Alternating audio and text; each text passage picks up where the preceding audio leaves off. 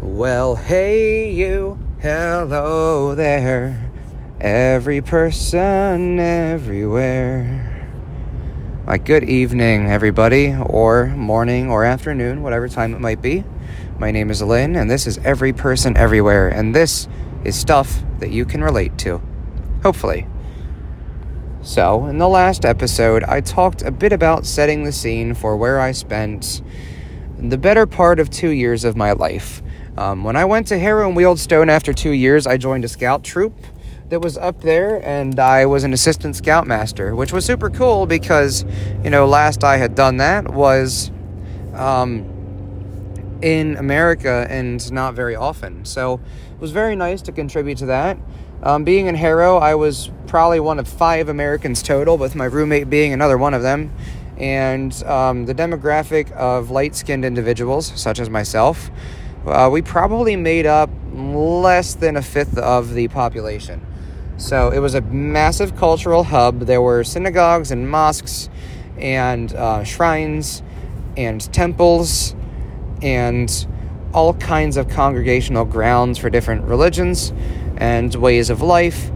And the most beautiful and fascinating of all, I would have to say, is the cuisine there. So we had one of the biggest Tesco's, or British Walmart, so to say, in pretty much all of London. I think we were the biggest. If we weren't the biggest, we were the second biggest. So if you couldn't find it there, you probably had to either order it online or get it nowhere because they had everything there. Every adventure down there was quite that, an adventure. And also being in Harrow Weald, there were a lot of above-ground trains that ran across the countryside to other parts of the country, such as Cardiff and Aylesbury and Hemel Hempstead, which is where Steven Wilson would create music. And I actually went and visited Hemel Hempstead when I shadowed in-home care for dementia for the first time as an occupational therapist. So I got to sit down and eat at one of the restaurants that he used to like to go to. I got to go to Blackbird's Moor, where he would watch the barges pass in the moor. I would go on to see some of the old places where he had recorded, some of the old houses, because I found addresses on the back of old images of cassette tapes. Can you tell that I really like Steven Wilson and Porcupine Tree and his music? So I got to do that. I got to be part of, another martial arts club in the area. And best of all, like I said, lots of food, lots of cuisine. So within a 10-15 minute walk of me, there were 2 fish and chip shops, 2 curry shops, an actual Indian restaurant, a Thai place, a place to get pickin' food, an Italian restaurant, an Americanese enough restaurant, so burgers and fries and bar food. There were at least 12, 13 pubs, and then if I went into Harrow on the Hill itself, there was even more. Gastronomy is everything when you're in a big city, and there was no shortage of places to eat. So that is where I lived for the last every part of my experience being in London, until I moved into Berkshire, and that was to take a job at Broadmoor Psychiatric Institute, which is the highest security psychiatric hospital in, I think, the world. It's definitely the biggest one in Europe, and they housed famous criminals, and plenty of documentaries were done. I ended up not working there and only staying in Berkshire for a month and a half, simply because there was just, the mobility was not there, and the visa issues, because being an international, just graduating, just applying for a registration with their healthcare professional council, which is sort of like their accrediting body for healthcare workers. That takes 2 months. It would have been 6 months to start working, and I didn't have the money. So I've gone over all of that. I had several flings and several relationships. One I met at work at one of my placements in a psychiatric institute that I worked at.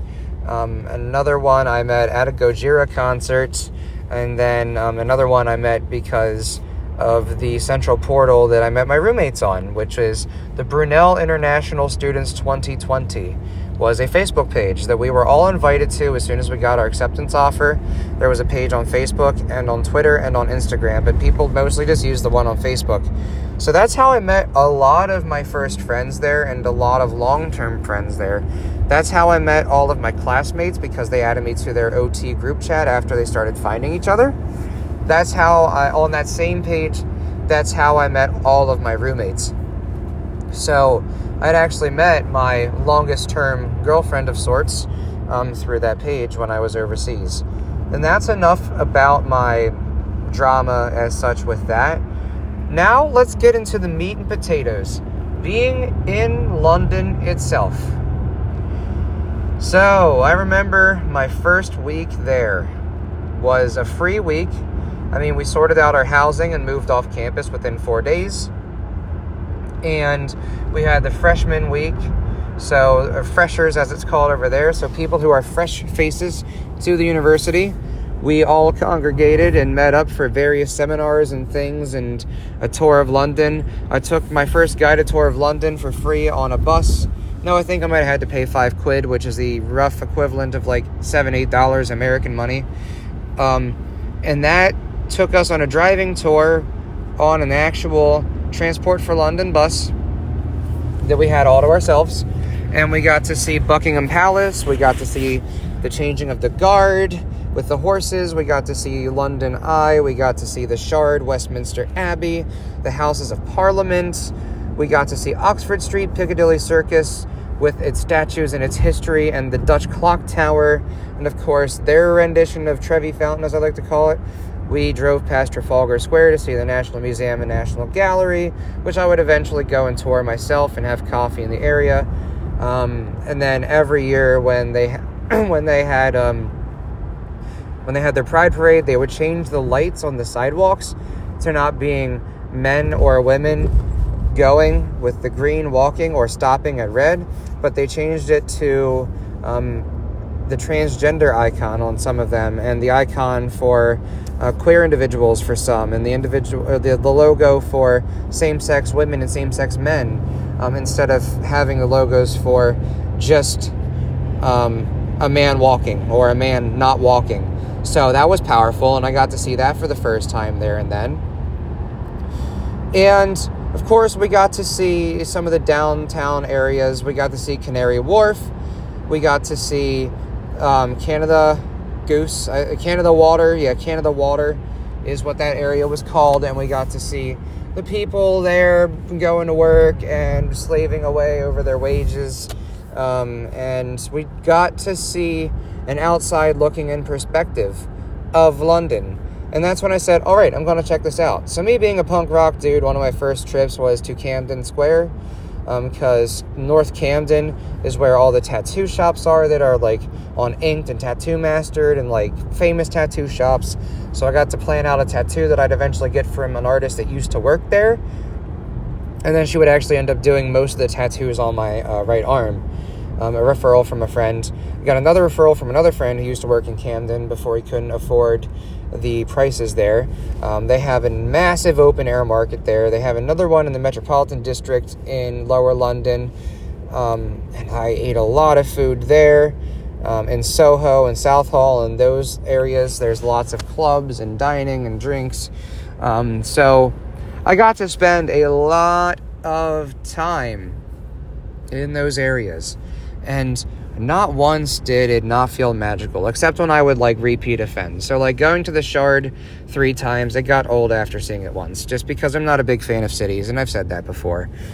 And, of course, traveling around and seeing all there is to see, really, seeing it for the first time was incredible and magical. And getting to go to London Bridge and London Tower and the London Rock and seeing those kind of things where lots and lots of decadent history had happened, amazing fun. It was the people, though. So going to Chinatown, going to Trafalgar Square with my roommates, with my classmates, with a girl named Samantha she was almost one of my roommates. I was going to room with her, another girl, and Samantha's now fiance, I believe, at the time of recording this, if I'm not mistaken. Sam, if you're listening to this, And I got it wrong. You guys aren't engaged yet. I'm so sorry. But you guys have been together like 3 years constantly through long distance and stuff. So it's about time. So we were almost roommates. And then that faction had split because the girl and her now fiance ended up not going to school with us. So we still ended up becoming the best of friends. And I still owe her a visit in New Mexico at the time of recording this, where her fiance is doing his PhD in, I think, some sort of physics. I don't know exactly what he's focusing on, but it's physics. I know that much. And he's getting paid to do it, so it must be pretty nice. So I did a lot of seeing those things like Buckingham Palace with her and my friend Brooke. I got to see a lot of stuff with my roommates. We traveled around a lot. There was a group of us that did Friendsgiving every year. So for at least the first year and a half, things got really lonely when we started working on our dissertations. People found their cliques. They broke off into those cliques, and we stopped hanging out as much, and it was really sad from that perspective. But we always still could text each other. We had a group chat that we used very regularly, all of us, and a lot of people left because there was some drama amidst the ranks. And I mean, that's pretty typical of any cohort of anything, really, is that eventually you're going to run into that problem. But we were a cohesive family. You know, we went eating together. We went hanging out together. We had Philly cheesesteaks together. We celebrated birthdays together. We celebrated holidays together. We were each other's home away from home. And these 2 years, honestly, as you will probably be able to tell when I continue to tell the stories of being over here, this is where I had my biggest character development. So, just to recap, I was still fairly socially awkward, only child, very introverted, mental health issues that I had started getting on meds again for. Health wasn't the greatest because of asthma and inactivity. Trying to find my way, trying to find love and relationships overseas to see if I could, maybe stay over there. Spoiler alert, obviously didn't work out, but I did have a great experience along the way, just learning that aspect as well. But I was this, fairly inept. Imagine a little toddler looking up at the big wide world with bug eyes like deer in the headlights. That was me for probably the better part of the first year and a half I was over there. It didn't matter how many times I went hiking or who I went hiking with. Shout out to Darren, George, and Ben and Hiroki for always joining me on those endeavors. It didn't matter. I was still discovering life for the first time is what it felt like, honestly. It was the first time I was completely on my own and self-sustaining my own living. I was doing my own budgeting. Of course, I overspent my budget and had to pull from my American savings account by the end of the first bursary because we got bursary every 4 to 5 months. I had to learn to max out credit cards to survive because sometimes that's just what you gotta do, unfortunately. I really found myself along the way. And, of course, every single one of us is at our own sort of space in life now. But we saw each other through to the end. And I really wish that COVID hadn't happened just because it would have been nice to get the family together one more time for graduation. And instead, there might have been 12 or 13 out of the 68 or so of us that graduated together that actually graduated and walked at graduation. Or no, it was virtual. They're planning on doing a walk for graduation this year, and because of work, most of us can't attend. So I really hope to see all of them again. And wherever our paths take us, that's just the way it is, I guess. So they were my family that helped me grow and flourish and discover the world. They were my chosen family for 2 years. And, obviously things happen and you don't keep in touch and you sort of fade away. But the memory always remains of what you meant for each other, what you did for each other, and how you helped each other. And it's something that I will always be thankful for. And so I went to Kew Gardens, Windsor Hills, Windsor Castle, Windsor Gardens with the same tour group of friends. And we got to interact with the deer up close and personal. at Richmond Park and Windsor Park, they walked right up to us because, guns aren't really a thing in most of the UK.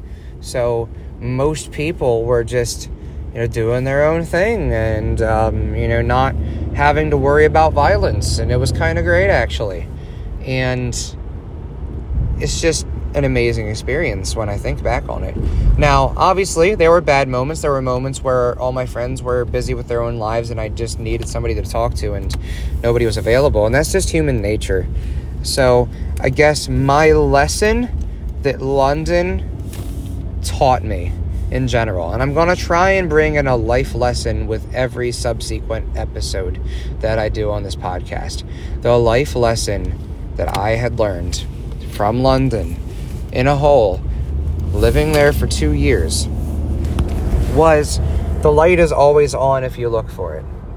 It might seem dark at times, but your family that you chose for yourself, they're just a text away. All you have to do is overcome that initial fear of them not remembering to respond or that fear of rejection or whatever. And the family you choose as your friends, and they are your hope and your rock. And they are the people that usually end up helping to develop you more than your actual biological family, because you need some time all alone and on your own, just to quote Guns N' Roses, to figure out who and what you are in this world. And that's that. And really, there's not much more that I have to say about it from that perspective. So when I talk more about my travels in the United Kingdom, it's going to be from more of a perspective of budgeting and martial arts and hiking. I'll talk a bit about hiking, and I'll talk about the things that I had seen in Europe. So I'm going to jump around a little bit.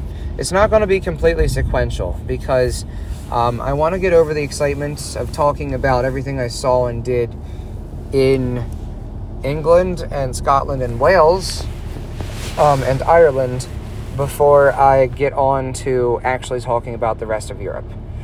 So I also took a trip to Ireland. I forgot to mention that completely earlier. Whoops. So I think I'm going to work my way up to the rest of what I did in England in the next episode. The following episode after that, I will talk about Scotland. After that, I'll talk about Wales. And after that, I will talk a bit about Ireland. And to this, I now add my beautiful silence.